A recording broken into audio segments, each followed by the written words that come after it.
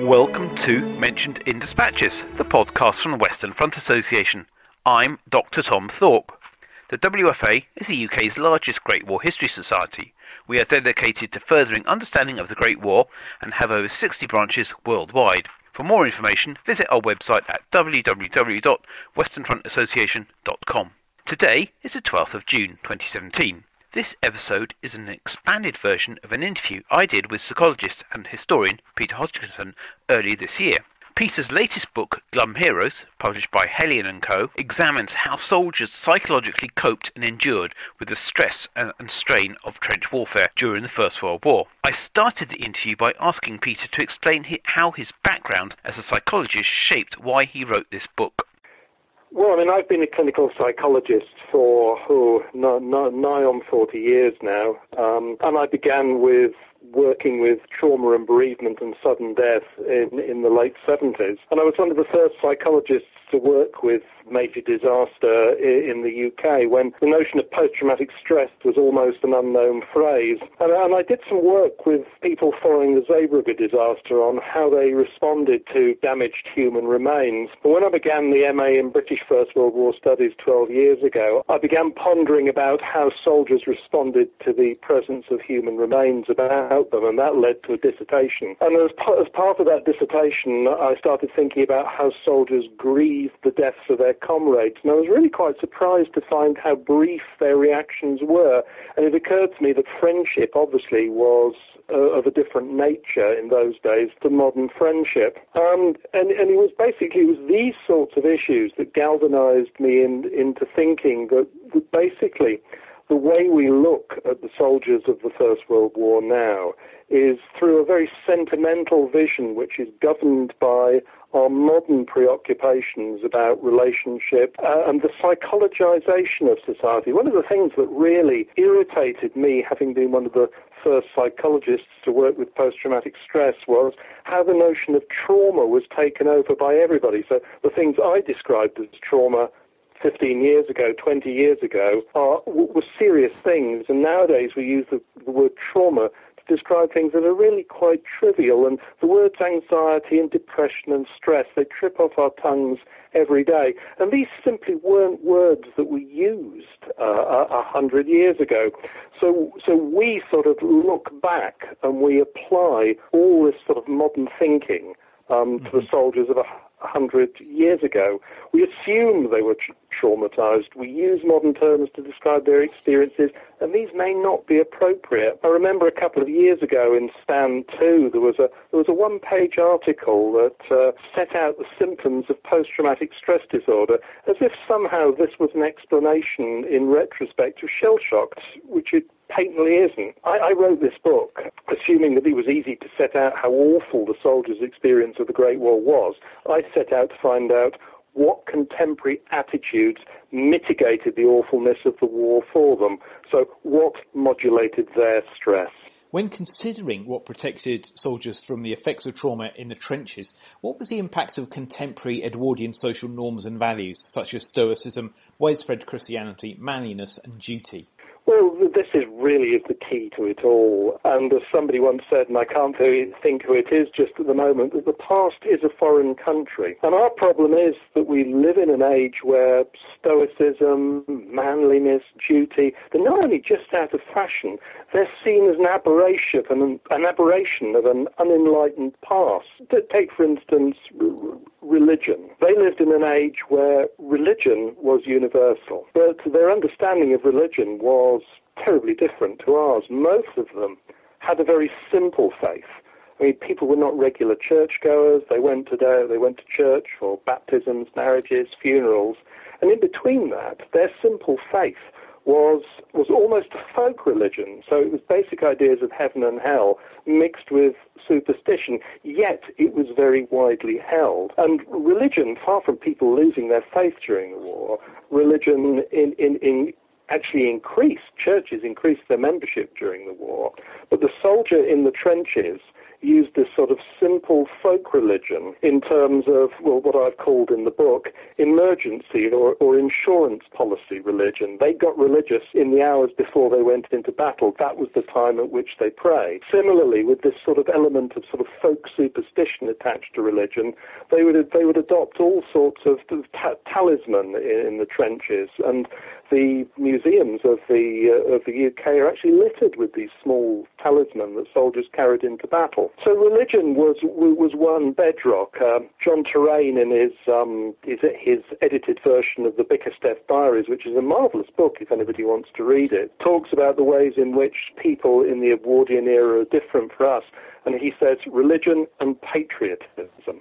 These are so important. One of the other, and perhaps we'll come back to patriotism in a minute, but perhaps one of the really, really bedrock things apart from Christianity, although people at the time would not have named it as such, was Stoicism. And Stoicism is a Greek philosophy that stems from the Greek philosopher Zeno, the Roman philosopher Epictetus. And there are two really important aspects of Stoicism that impact on life in the trenches. First of which, the major tenet of Stoicism was that feelings were essentially rogue byproducts of wrong-headed thought. And that, interestingly, is very similar to cognitive behavior therapy as psychologists apply it today. So the implication is you master your emotion by changing your thoughts. So the second important tenet of Stoicism was that one must accept and not seek to change what cannot be changed. And this was incredibly important in the trenches because one of the main feelings that men had was a sense of helplessness and powerless. So they did many, many things to try and within their limits to increase their sense of being in control of things. And it wasn't just that Stoicism and the thoughts about Stoicism were for the upper classes. I mean, the whole bedrock in Victorian and Edwardian society of the working classes was about acceptance of the daily grind. They were the ultimate Stoic. And attached to Stoicism also, which underwent a real revival during the Victorian era. It's interesting that if you look at the Edwardian era, men were valued because they were emotional. It was seen as a sign of good breeding to be emotional and nervous. This completely changed during the Victorian era. And as part of this, Stoicism became wrapped up in the notion of Victorian manliness, this sort of imperial Christian warrior. And the notion developed of muscular Christianity in the public schools through sports and a sort of a real imperial muscular warrior with his gun tackling the heathen in the world. And this, again, was not just something that the public schools developed. This was inherent in the scouting movement and all the boys' club. And the middle classes in the late Victorian and early Edwardian era were really smuggling middle-class values into the working class through all sorts of in social work type initiatives, even in the comics of the era. So it's not that these sorts of beliefs were held by the middle classes, they were held by the bulk of the population. As part of this sort of muscular Christianity, there was a strong sense of patriotism that was held by all. There was a love of the monarchy. There was a love of country. Even if for the working class, this was tended to be a slightly diluted thing into local loyalty. So men went into the trenches with a bedrock of religion, a bedrock of control of emotion, the stiff upper lip as we think of it. They learned to contain themselves. They had models from Stoicism which provided a vision of how you coped with fear. You did not show fear, you managed fear. And if you read the writings of many, many soldiers, you see how they actively stage managed their fear. They became courageous actors. So all these attitudes, societal attitude to how you were to present yourself, provided a real container to the most troublesome things in trench warfare, notably fear. You listed a lot of really important aspects. I suppose it's rather facetious to actually pull out one single factor that kept men going. But if you had to, what would you say was the key thing that kept soldiers from actually running away? Soldiers went to war for a variety of reasons. Patriotism, for one, excitement for another. But what kept men from running away, if you want to put it like that, the reason that motivated them most to continue fighting was their mate. But we're not talking about modern friendship here, and this is where I think we tend to get terribly, terribly sentimental about the First World War and thinking that people grieve terribly for the loss of their comrades. We're not talking about modern friendships here, modern sort of friendships in which you confide emotion and personal detail. Friendships of that era were sort of popping in type of friendship. The working class often distrusted their neighbours rather than sort of popped in and relied on them all the time. And in fact, friends tended to mean family at the time. Friendships weren't these sort of deep things that we prize nowadays. They were instrumental. They were based on doing, sharing, and friendship during the war was much like the sort of friendship that men enjoyed in pre-war workplaces. He had the same relationship with the next guy in the fire bay as he did the man at the next workbench in his pre-war job. And this was a very, very, it's not individualistic friendship like we enjoy nowadays. Yeah. It's about a group mutualism and solidarity. And this was a very, very strong and powerfully motivating thing, even if it was not deep and rich in emotion, which is why I say men often did not grieve the deaths of their fellow soldiers in the way that we would grieve today. The word they most often use is sadness.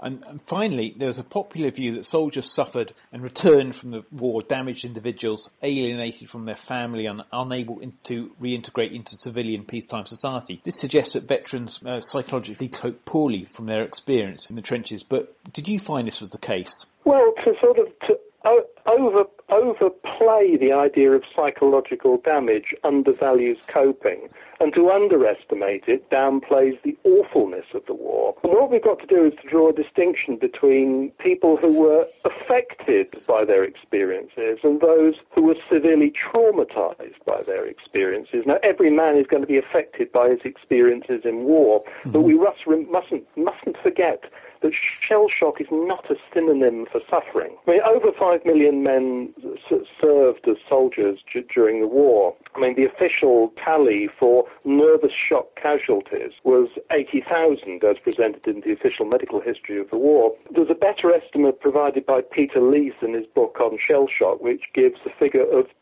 200,000. Jay Winter, that historian of emotion in the Great War, suggests that up to 40% of men were traumatized. But if Peter Leith is correct that the figure is 200,000 were sort of proper clinical nervous shock casualties, then 9% of casualties during the Great War were psychological casualties, and that's much less than the Second World War. I mean, men were clearly temporarily affected and recovered, returning to duty. Men clearly came back from the war nervous and recovered in a year or two after the war. We also, I think, when we look at a nervous soldier, we presume that the war was the cause of it. Yet research done at the time in Salonika suggests that about half of the psychiatric casualties in that theatre of war had a previous history of nervous disorder. I mean, similarly, the number of veterans who committed suicide is, of course, unknown. But in research on Australian veterans, actually in 1920, the suicide rate was lower in Australia than in 1915. So it was lower when the bulk of the veterans had actually returned from war. And the peak of suicide in Australian veterans was in 1930, which is, of course, associated with the economic depression.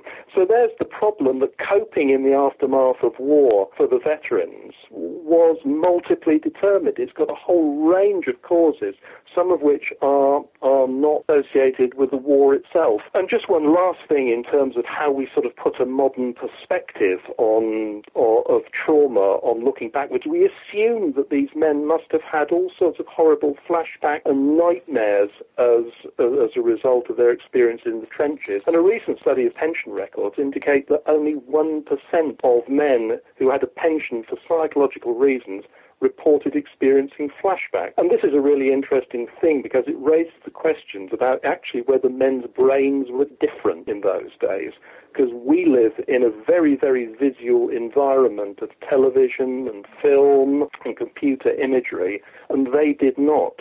So our modern brains, are attuned basically to experiencing flashback, and there's another way in which that they were different. Peter, thank you very much for your time. You have been listening to the Mentioned in Dispatches podcast from the Western Front Association with me, Tom Thorpe. Thank you for all my guests for appearing on this edition. The theme music for this podcast was George Butterworth's The Banks of Green Willow. It was performed by the BBC National Orchestra of Wales, conducted by Krish Russman, and produced by Biz Records. This recording is part of a collection of orchestral works by Butterworth performed by the BBC National Orchestra of Wales and supported by the Western Front Association. This is available from all good record stores under the record code BIS 2195. Until next time.